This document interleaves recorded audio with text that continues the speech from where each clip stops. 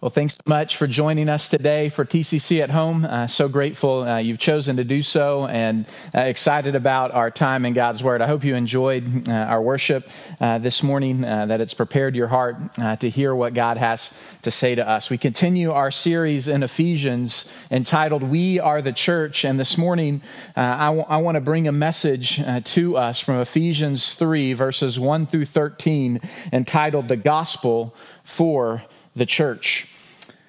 I believe the imperative that's before the church today is to hold fast to and rediscover the beauty of what God is doing through the gospel and what God is doing through the church. Through the gospel and through the church. That's the focus of our passage today here in Ephesians 3.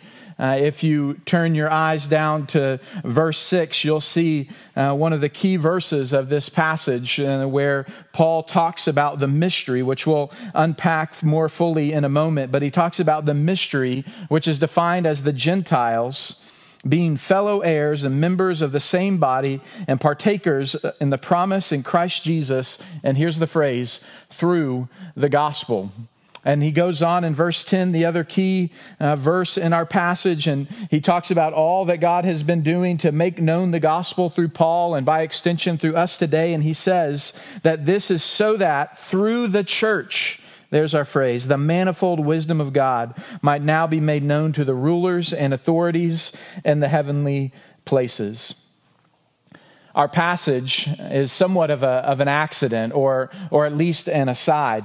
It really is an aside that is brought out when the Apostle Paul begins to think about his calling to take the gospel to the Gentiles. We see it there in verse 1, if you read with me, where Paul says, for this reason, which he's reflecting on what he had just said in chapter 2, verses 19 through 22, especially as he talked about the unity of Jew and Gentile, united in Christ through the reconciling work of Christ on the cross. Those who are divided are now united with a common source of identity, being members of the household of God, citizens of the kingdom of God, built on a common source of truth, the apostles with a common Savior, Jesus Christ, and a common pursuit, which is to grow, to be built up into the dwelling place for God. And so Paul says, in light of this, for this reason, I, Paul, a prisoner for Christ on behalf of you Gentiles, and then he's undone. Then he takes it in a different direction. He won't pick up this thought until verse 14, which we'll look at next week, as I'm excited for Brandon Watkins to preach from Ephesians 3, 14 through 21. By God's grace, we will have welcomed in a new little girl into the world by that time, and excited for what God has in store for us next week as Brandon preaches. But we just introduced his sermon for next week, but Paul here takes us in a different direction as he begins to reintroduce himself in a way, or remind those who are reading this letter, which would have been all throughout the region of Ephesus, kind of a circular letter that was going about to encourage the churches. And Paul's saying, I'm in prison on behalf, or for Christ Jesus, on behalf of you Gentiles. And that thought, the thought of his work as an apostle, as being sent to the Gentiles, and the cost of that work that has landed him in prison, not only for preaching the gospel, but for preaching the gospel to the Gentiles, causes Paul to step back and really help us gain a fresh vision of what God has done through the gospel, what God is doing through the gospel, and what God especially is doing through the church. Paul's sudden detour in this passage is to help us understand those two things, what God's doing through the gospel and what God's doing through the church. It should cause us to stop and ask, am I thinking about the gospel and the church rightly? Am I appropriately moved by the work of God in Christ? Not only for me, but for us.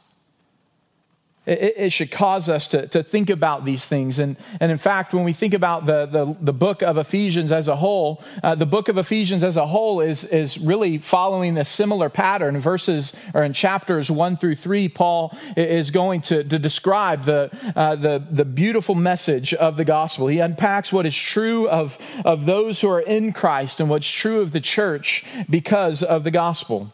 And then in chapters 4 through 6, he makes a turn. There's no commands in chapters 1 through 3, but in chapters 4 through 6, he begins to show us what it means to live personally and what it means for us to live corporately in light of the gospel. You could say it this way, that Paul is laying out a vision for the church that's defined by gospel doctrine in chapters 1 through 3 and gospel culture in chapters 4 through 6. This isn't original to me, but one of my favorite authors and preachers, Ray Ortlund, describes it this way. He says, gospel doctrine creates gospel culture. When the gospel is clear and the culture is beautiful, the church will be powerful. But there's no shortcuts in getting there. Without the doctrine, the culture will be weak. Without the culture, the doctrine will seem pointless. For the analytical and mathematical types, here's how we could break this down into an equation. Gospel doctrine minus gospel culture will equal hypocrisy. And gospel culture minus gospel doctrine will equal fragility, a weak church. But gospel doctrine plus gospel culture equals power, the power of God. That people would see Jesus in us as we build our churches into gospel culture with the resources of gospel doctrine, taking no shortcuts. Here in chapter 3, it's this transition from what Paul has been laying out in chapters 1 and chapters 2, the riches that God has blessed us with in Christ there in chapter 1, and the need for God to open our eyes to see all that we have in Christ, and then the beauty of the gospel that saves sinners like you and me, and how that gospel not only reconciles us vertically to God, but horizontally to one another. He's been laying all this out, and then here he is just pausing to reflect once more on this gospel and what it means for the church.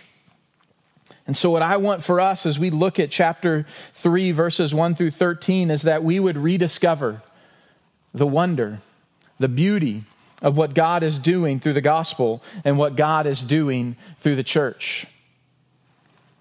John Piper, who's known for helping us think about what it means to delight in and to enjoy God. He said, for many, Christianity has become the grinding out of general doctrinal laws from collections of biblical facts. I don't know if that reflects or resonates with you, that maybe Christianity just seems kind of stale, just about statements and truths and sermons. He said that's what Christianity has become to many, but childlike wonder and awe have died. The scenery and poetry and music of the majesty of God have dried up like a forgotten peach in the back of the fridge, or curdled milk left too long, or those leftovers. I don't know if you're like this during Corona. You've eaten at home a lot more often, and you put those leftovers in the fridge, and you're keeping up with your leftovers for a while, but then you forget and you put some more leftovers in there, and then you shove some other things in, and weeks go by, and there in the back of the fridge there's something that's been forgotten that's got maybe green fuzzy things on it or something like that. That about describes for some of us the depth and the quality and the vibrancy of our joy in God, our childlike wonder and awe of what God has done through the gospel and what God is doing through the church. We need to see afresh two things. We need to see what God has done through the gospel and what God is doing through the church. Look with me in verses 1 through 7 of chapter 3. As we've already read, Paul says, Paul, a prisoner for Christ Jesus on behalf of you Gentiles, assuming that you've heard of the stewardship of God's grace that was given to me for you, how the mystery was made known to me by revelation, as I have written briefly. When you read this, you can perceive my insight into the mystery of Christ, which was not made known to the sons of men in other generations, as it has now been revealed to his holy apostles and prophets by the Spirit. The mystery is that the Gentiles are fellow heirs, members of the same body and partakers of the promise in Christ Jesus through the gospel. See, what gets Paul fired up, what gets Paul to pause and just expound upon what matters most in his heart is not merely just gospel truths. What gets Paul fired up is the thought of his participation in the gospel. You see, that's what Paul's saying here. He's not just saying, oh yeah, I remember, let me tell you a gospel truth. He's saying, no, I'm a prisoner for Christ Jesus on behalf of you Gentiles. It's my participation in the role that God has given me in the gospel and making known the gospel. It's a good word for us. Not to be people who are only fascinated with gospel truths, but that our hearts would be moved by the fact that God has called us and listed us to be a part of his gospel work. He describes this gospel work in verse 2 as the stewardship of God's grace. The stewardship of God's grace that was given to me for you.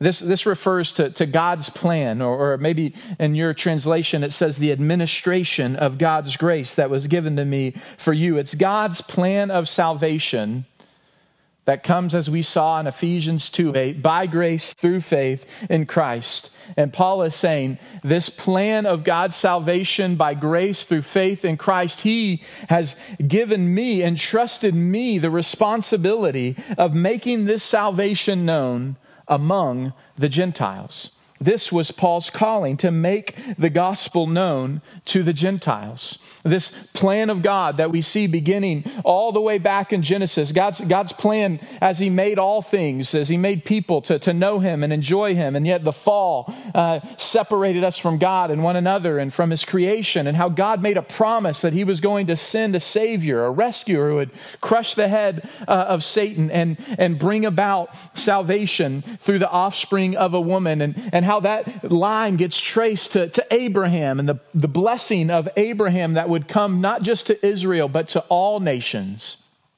And how that gets traced to David, the king who would sit upon the throne and who would have an offspring whose kingdom would never end and who would rule justly and righteously as God intended. All of this comes to fruition in Christ. Christ is the fulfillment of God's plan of salvation by grace through faith. And Paul says, and now, what God has intended from the beginning, he's using me to make known to the nations, the Gentiles, or the nations, the ethne, the nations of the world. There were Jews and there were everyone else, the Gentiles, the nations. Paul is saying that God has called me and entrusted to me the job of taking the gospel to the Gentiles. And as he goes on to describe this, he uses a word that becomes significant throughout our passage. He talks about in verse 3 that this mystery was made known to me by revelation, as I've written about.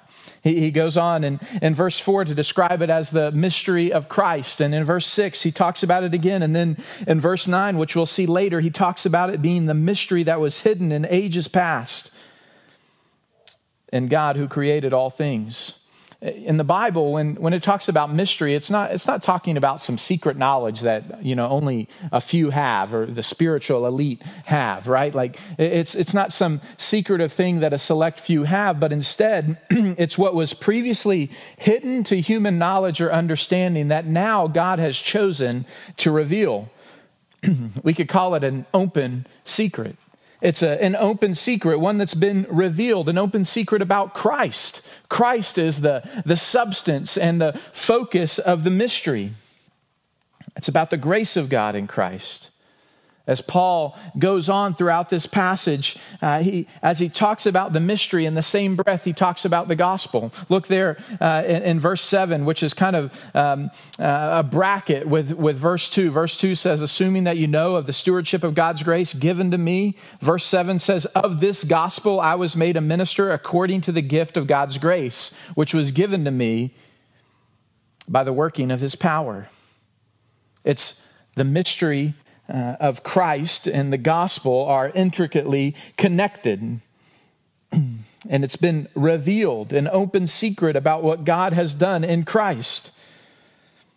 The Bible won't allow us just to individualize the gospel in that it only saves our souls, as if the gospel would have nothing to say about our life together.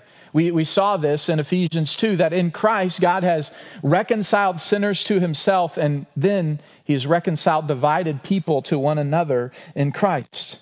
That's what's at the forefront of Paul's mind as he articulates the gospel, which he describes as this stewardship of God's grace that's been revealed to him and revealed in the apostles and the prophets by the Spirit. It's this gospel, this mystery of God's grace that God has not only saved sinners, as glorious as that news is, but that God has united those who were once divided into one new humanity, into a new creation called the church. That's really what he's pressing home there in verse 6. Look again at verse 6. The mystery, this mystery that the gospel talks about, that the gospel reveals, the good news of Jesus Christ. It's a mystery that now, in Christ, the Gentiles, those who are far away from God's chosen people, Israel, far away from the promises, with no hope in the world, it said back in Ephesians 2, verse 12, they've now become, in a beautiful way, fellow heirs, members of the same body, partakers of the promise in Christ. Together, fellow members of the same body, partakers of the promise.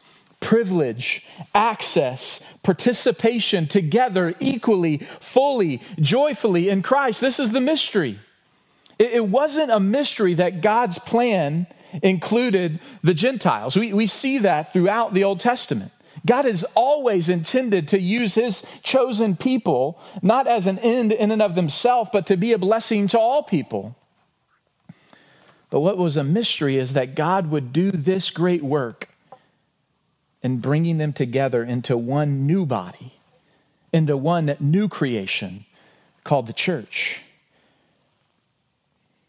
And in describing the reference to being members together of the same body, what's so powerful about this, one commentator said, is that Paul is loudly affirming the total integration and equality of believing Gentiles with believing Jews. The church is not Jews becoming Gentiles or Gentiles becoming Jews. It's Jews and Gentiles coming to Jesus, realizing the beauty of what God has done and bringing them together in Christ. It's not a Jewish Christianity or a Gentile Christianity, but it's a Christ Christianity. He's the substance.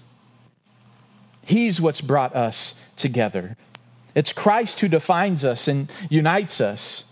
And the reality that Paul describes here is what God has been doing all over the world since Christ got up out of the tomb on Sunday morning. Christ has been taking divided people and bringing them together. United, dividing and warring tribes and bringing them together in Christ. Taking the rich and the poor and bringing them into the same family, to sit at the same table, to drink from the same cup and to eat from the same bread. He's taking those who are social outcasts and those who are social elites, those who have and those who have not.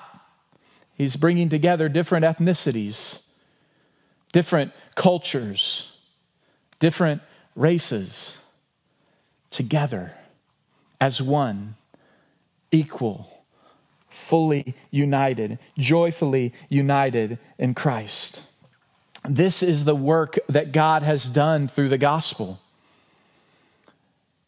That through Christ dying on the cross for our sins, dealing with the thing that we couldn't deal with ourselves, our rebellion against him, our division against him, the judgment that we deserved. In doing so, he's opened up not only for us to be made right with him, but for us to be brought into a new people, a new creation, where whatever the differences may be among us, we stand on equal ground, fully united in Christ.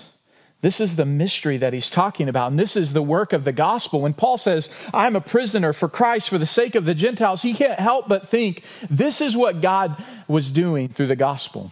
This is what God was doing. His plan of salvation by grace through faith in Christ has led us here.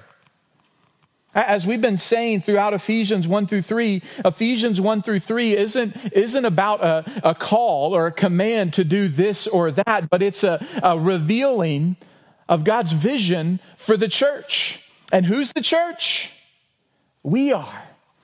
We are the church, and we are the church because of what God has done through the gospel. Oh, that God would give us fresh eyes to see what he's done through the gospel, that it would grip our hearts, that it would stir up within us a childlike wonder and awe. And Paul says this has come, this mystery that has come to him has been revealed. He talks about personal revelation, and in verse 3, he says that it was revealed to him, made known to me by revelation, as I've written briefly. We don't have time, but if you wanted to look at Acts 26, verses 12 through 19, when Paul is sharing his testimony, he says, when God saved me, I was on my way on that Damascus road to persecute Christians, and Jesus showed up and he said, Saul, why are you persecuting me? And that was an interesting statement because Paul was on the way to persecute Christians. But Jesus said, why are you persecuting me?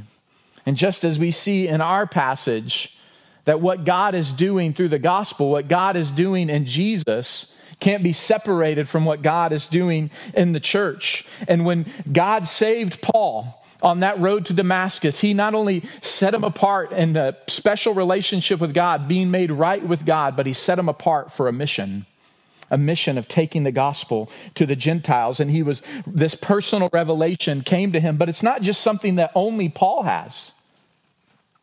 Look what he goes on to say in verses 4 and 5. He says, you can see my insight into this mystery in verse 4 when you read this. But he says it was not made known, this mystery of Christ, to the sons of men in other generations, as it has now been revealed to his holy apostles and prophets by the Spirit. This is biblical revelation. This wasn't a special thing for Paul, but this is what God has given to the church, what he's entrusted to the church through the apostles and the prophets. This is a reference to Jesus' disciples who are apostles, and Paul being among them, who took the words of God and they faithfully passed them down, and we have them in the scriptures, and the prophets who are led by the Spirit of God in the early church to help keep the church faithful to the gospel message and work out its implications within their lives. See, what God revealed to Paul, he's now revealed in his word. So we too are entrusted with this gospel. The work that God has done through the gospel, he intends to keep on doing through the gospel, through his church. He wants to use us to have eyes to see this gospel. And as I think about why it's so significant that Paul takes this aside to just dwell on the reality of what God has done through the gospel, I think for us, as we study the scriptures, as we look at what God has revealed in his word, it's easy for us to be familiar with what he said. So familiar that we just keep pushing it back and back in the fridge. Before too long, it gets a little stale, and then it gets a little moldy, and then it's of no use. We need fresh vision of what God is doing through the gospel. How he wants to use us. He's entrusted us with the gospel. How fresh are your eyes to see the wonder of the gospel, the wonder of God reconciling sinners to himself. Do you remember? Do you remember how that happened in your life? How God took you, a sinner, an enemy of God, and brought you to himself? How God has brought you into the family of God, uniting you across all kinds of barriers and backgrounds with his people. It's a beautiful vision of what God has done through the gospel, and we need fresh eyes to see it. But not only what God has done through the gospel, but what God is doing through the church. He goes on in verse 8, and he says, "To me, though I am the very least of all the saints, this grace was given to me to preach to the Gentiles the unsearchable riches of Christ, and to bring to light for everyone what is the plan of the mystery hidden for ages in God who created all things, so that through the church the manifold wisdom of God might be made known to the rulers and authorities in the heavenly places. This was according to the eternal purpose that he realized in Christ Jesus our Lord, in whom we have boldness and access with confidence through our faith in him." So it ends with this personal admonition. "So I ask you not to lose heart over what I'm suffering for you, which is your glory." See, in verses 8 through 13, we're going to turn our attention to what God is doing in the world through the church. But to begin with, we're going to see how Paul understands his ministry in relation to the church. We're going to see that we can't understand the gospel apart from the church, that they're bound up together in God's plan, because ultimately God creates the church through the preaching of the gospel. Paul says, "To me, though I am the very least of all the saints, this grace was given to me to preach to the Gentiles the unsearchable riches of Christ." I just want to pause here and make note of what Paul does here that's instructive for us. If we want to create a gospel culture in our church that's derived from gospel doctrine, believing rightly about the gospel, if we want to see a culture created in us, then we need to do the kind of thing that Paul does in verse 8. When he talks about the gospel, he can't talk about the gospel without thinking about what it means for him personally. When he thinks about the reality of being a part of God's great work of the gospel in the world, to see the church created, see the church developed, he's humbled. To have a gospel culture, we must be people who are humbled by the truth of the gospel. Paul says, "I am the least of all the saints." You think about any believer you can come up with, and Paul says, "I'm the least." Is Paul just self-deprecating? Is he just trying to kind of humble brag, to these churches throughout Ephesus? No, I think Paul saw the gospel for what it was, and he couldn't help but see himself for who he was apart from the grace of God. We need that. To have a gospel culture, we have to be willing to have some hard and honest conversations with ourselves sometimes in light of what the gospel says. We need to be willing to examine ourselves in light of what God says. And for that to work itself out in the way not only we think about ourselves, but in the way that we interact with one another. Paul's humbled by the gospel, but he goes on to say, not only am I humbled by the gospel, but I've been given a job. I've been entrusted with the responsibility to proclaim the gospel to the Gentiles. And it's really a profound thing, because this is, as I said earlier, this is what put Paul in prison. If you go back and read in Acts, as he proclaimed Jesus as the promised Messiah, many were upset about that. But when he started telling them that he was going to take that message to the Gentiles and for them to be fully included in the people of God, that's when they lost it. That's when they put him in jail. And Paul says, no matter the cost, not only have I been humbled by the gospel, but I'm willing to give up everything for the gospel. There's a gospel culture, people who are humbled because they rightly understand the gospel. And when you rightly understand the gospel, you can't help but give yourself fully away in response to that gospel. Do you know God's grace for yourself? have you thought about the gospel and thought about what that means for you? You know, we've said that the gospel is the good news of God's grace in Jesus Christ, that he lived a perfect life, which you and I have all failed to live, that he died in our place and for our sin. He died the death that we deserve to die. And he rose victorious from the grave on the third day. Our sin and death couldn't hold him down, but he rose. And because he rose and he is seated at the right hand of God, anyone who will call on the name of the Lord will be saved. Anyone who will turn from their sin and put their trust in him will experience the life that God has promised in Christ. Do you know that for yourself? I know it's easy to be familiar with information about Jesus, but you can't just know stuff about Jesus without asking yourself what it means for you. Believers, we need to do this constantly. But if you've yet to put your faith and your trust in Jesus, your full allegiance in him as your Savior, and say, God, you get to call the shots in my life. I'm not living my way and for me any longer. You're in charge. I believe you died and you rose, and I can't help but give my life to you. We want you to do that today. We want you to call out to him, confess your sin, and put your trust in Jesus, who loves you and gave himself for you, and who rose so that you might be forgiven and have the hope of eternal life. If you want to make that decision or talk to someone about it, we would love to have that conversation. Text the number that's on the screen so that we can follow up with you. But look at how he continues when he talks about this grace, this gospel. He further describes it as the unsearchable riches of Christ.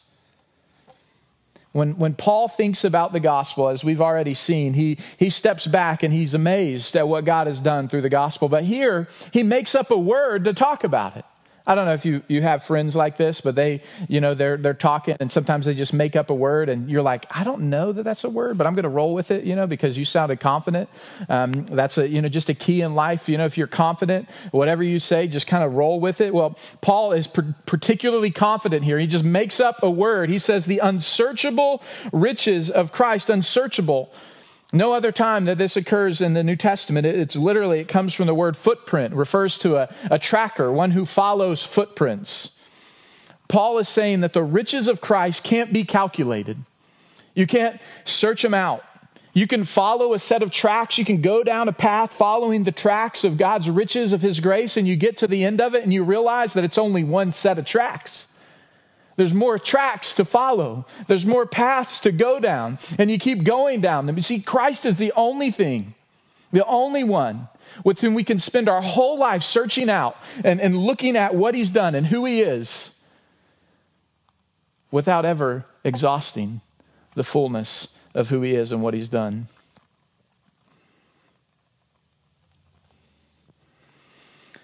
He tells us that when we come to Christ, we're not losing anything. We're not giving up anything so great that we don't receive back 100 times over. When you come to Christ, you don't lose, you gain. That's why Jesus could say that to lose your life is to find it. But if you try to hold on to it, if you try to make it what you want, to make it for yourself, the paradox is you'll lose it. To lay down your life is to find it. The riches of Christ tell us that whatever we give up, we gain back even more, even better.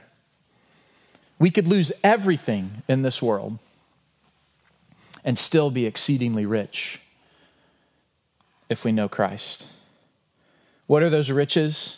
I would encourage you to go back and read chapter 1, verses 3 through 14. Read about forgiveness. Read about being adopted and chosen, about the freedom that comes through Christ, the peace that we have with God. Peace with God, that we're no longer enemies, and a peace that controls our heart, hope in what's to come, God's presence with us in our trials, comfort in our sorrow, joy upon joy.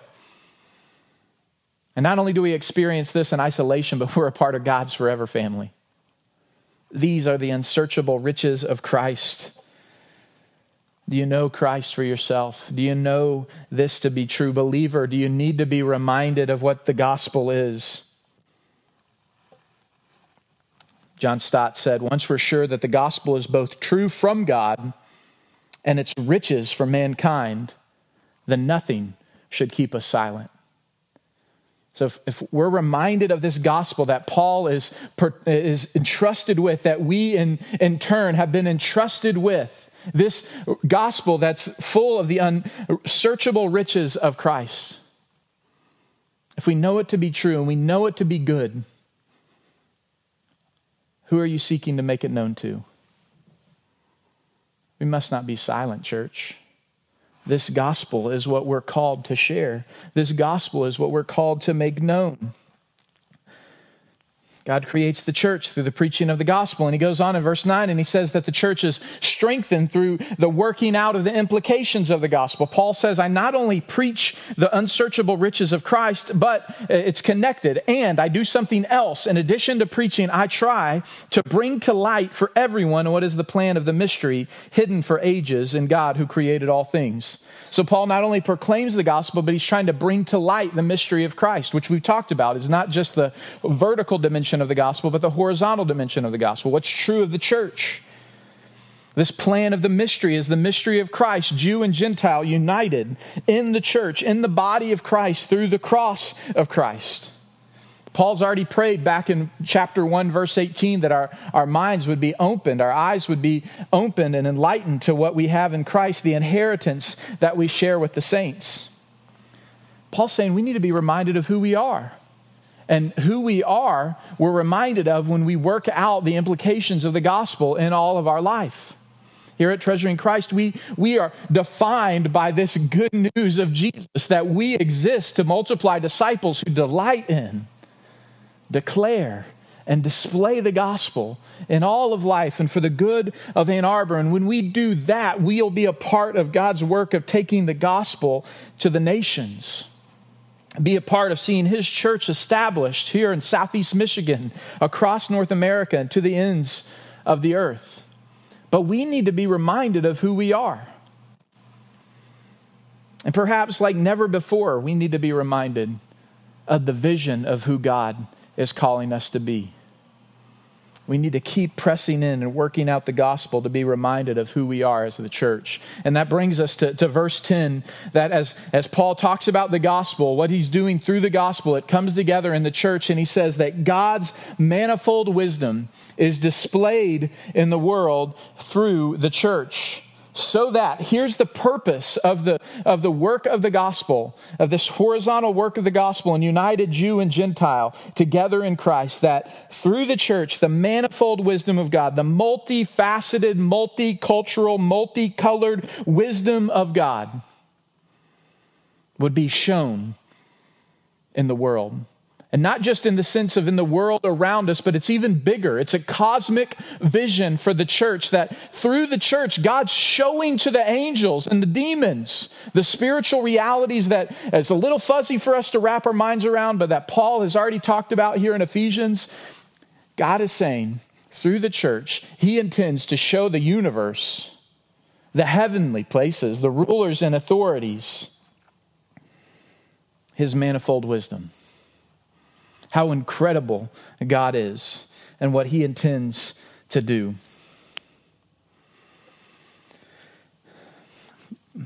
Piper, who I mentioned earlier, he said, most of us live our lives with far too little awareness of the stupendous realities around us. Most of us go through day after day and seldom feel the impact of the magnitude of what we are caught up in by belonging to Jesus, the ruler of the universe. And we don't take enough time to meditate on how our jobs and our home life, our leisure, our campus life, our church involvement, how all of these fit into the cosmic significance of the church. And consequently, our life often lacks the flavor of eternity, the aroma of something ultimate. I share this longing with Piper when he says, oh, that there might be more people among us whose manner of life mirrors something mysterious and wonderful, and whose words have a cosmic significance. The vision that Paul gives for the church, that God intends for the church, is much greater than what we often think, than what we often give credit for. He intends through the church to show the heavenly beings the beauty, the wisdom, the power of God. And how does he do that? How is the manifold wisdom of God made known through the church? It's made known in how God has united and brought together Jew and Gentile in Christ. He's showing us this reality and this vision of what God has done in Christ. And he's saying that in the unity, in the midst of diversity, God is displaying the manifold wisdom of God.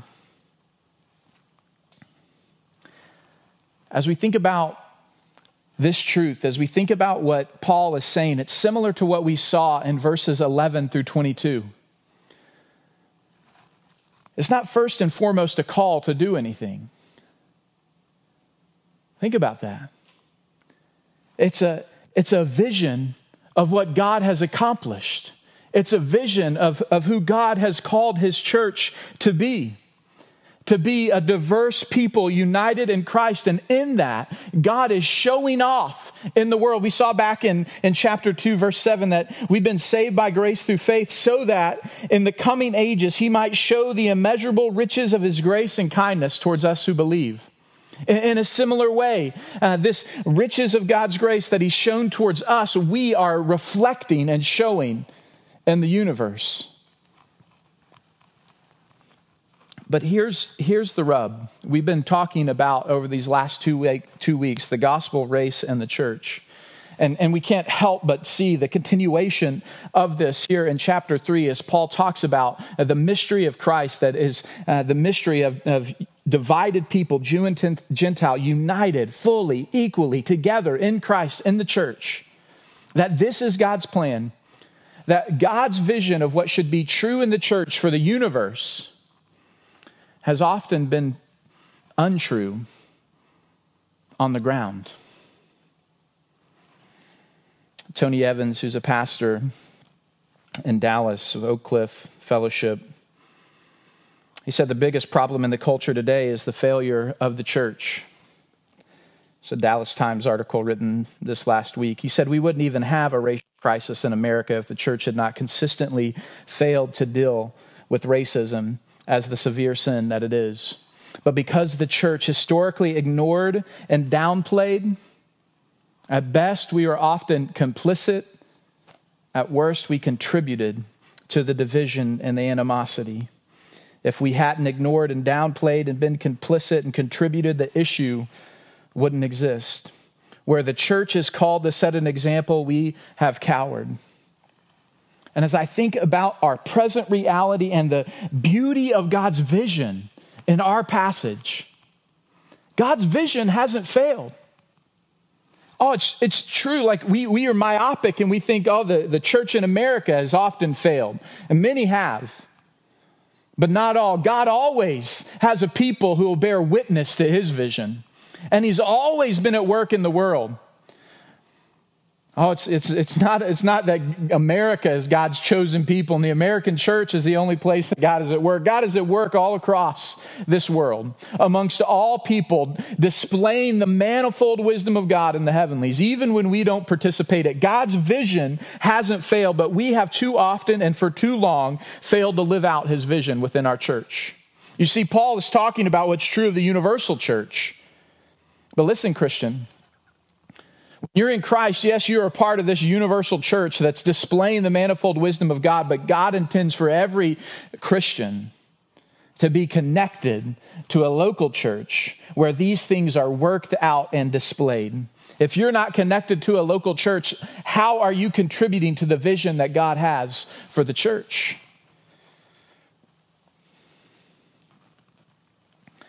I don't want to live any longer knowing the vision that God has laid out in his word and us putting off or failing to pursue wholeheartedly making that vision a reality in our life. and in our church. God is calling us not just to be like a family, but to be a family, and not just to be any family, but be a diverse family, united together in Christ, displaying the wisdom of God. And listen, if God intends for the church to get the attention of the heavens, if we live like that, we'll get the attention of our neighbors. If we live united in the midst of diversity. And I want to just press in one step further here.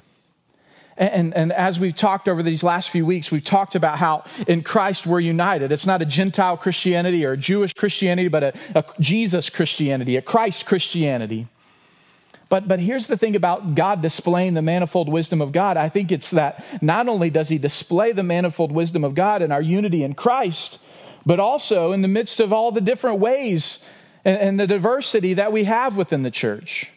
You see, far too often within especially the American church and within predominantly white evangelical churches, we have assumed the standard being white American culture without fully and deeply appreciating the different ethnic and racial backgrounds and cultures that God is bringing into the church, that God has put around us in our communities.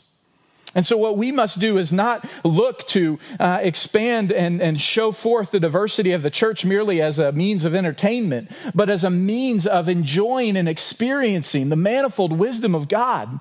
That God created us this way. It's the God who did this in creation, who made us in his image.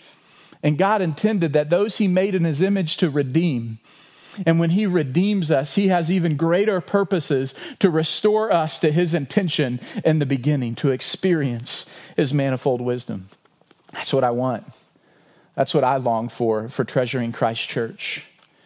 And for that to be a reality, for this to be true of us on the ground as it's supposed to be true in the universe, as it's been God's eternal purpose, it says in verse 11, that these things would be realized in Christ Jesus. And he goes on to say, in whom, in Christ, we have boldness and access with confidence through our faith in him. For us to experience the vision of God that's to be true in the universe, for us to experience that on the ground here in our church, here in Treasuring Christ Church, we have to enjoy the fellowship, the unity that we have with God is expressed in enjoying fellowship with God, boldness and access with confidence through our faith in him. It's a walking together, a pursuing Christ together, enjoying our differences as well as enjoying the one who unites us. And listen, I believe if we do this, then all the hard things we need to talk about. We've been in our family talks trying to lay out where we are and what God is calling us to, the vision that he's calling us to be advocates for reconciliation in the world and in the church. And now we need to press into saying, so how are we going to get there and what's going to keep us back? And there may be hard questions. We need to face up to some things that have been true of churches and perhaps even in our church and things that are true in our culture that we need to wrestle through and figure out how we can be united even in the midst of differences of opinions and preferences.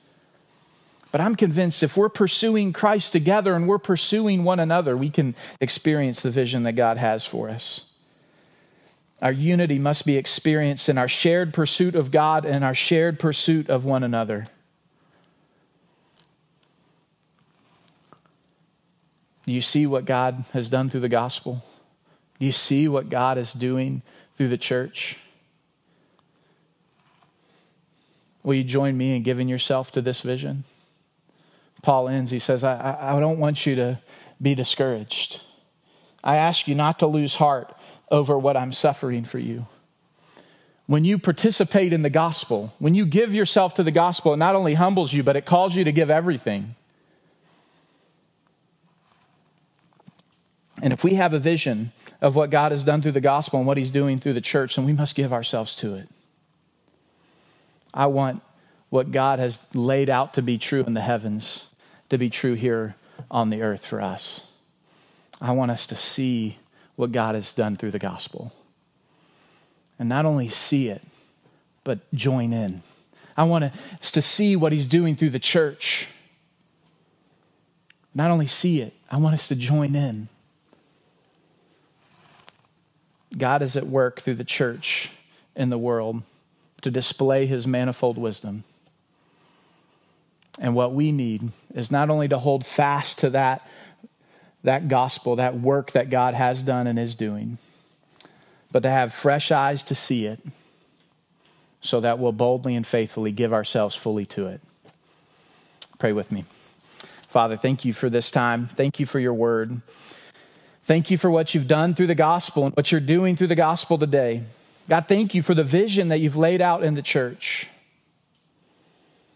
God, may we take hold of it and not only see it, but give ourselves to it. God, break our hearts for what breaks yours. Give us eyes to see like you see. Let us love as you have loved us.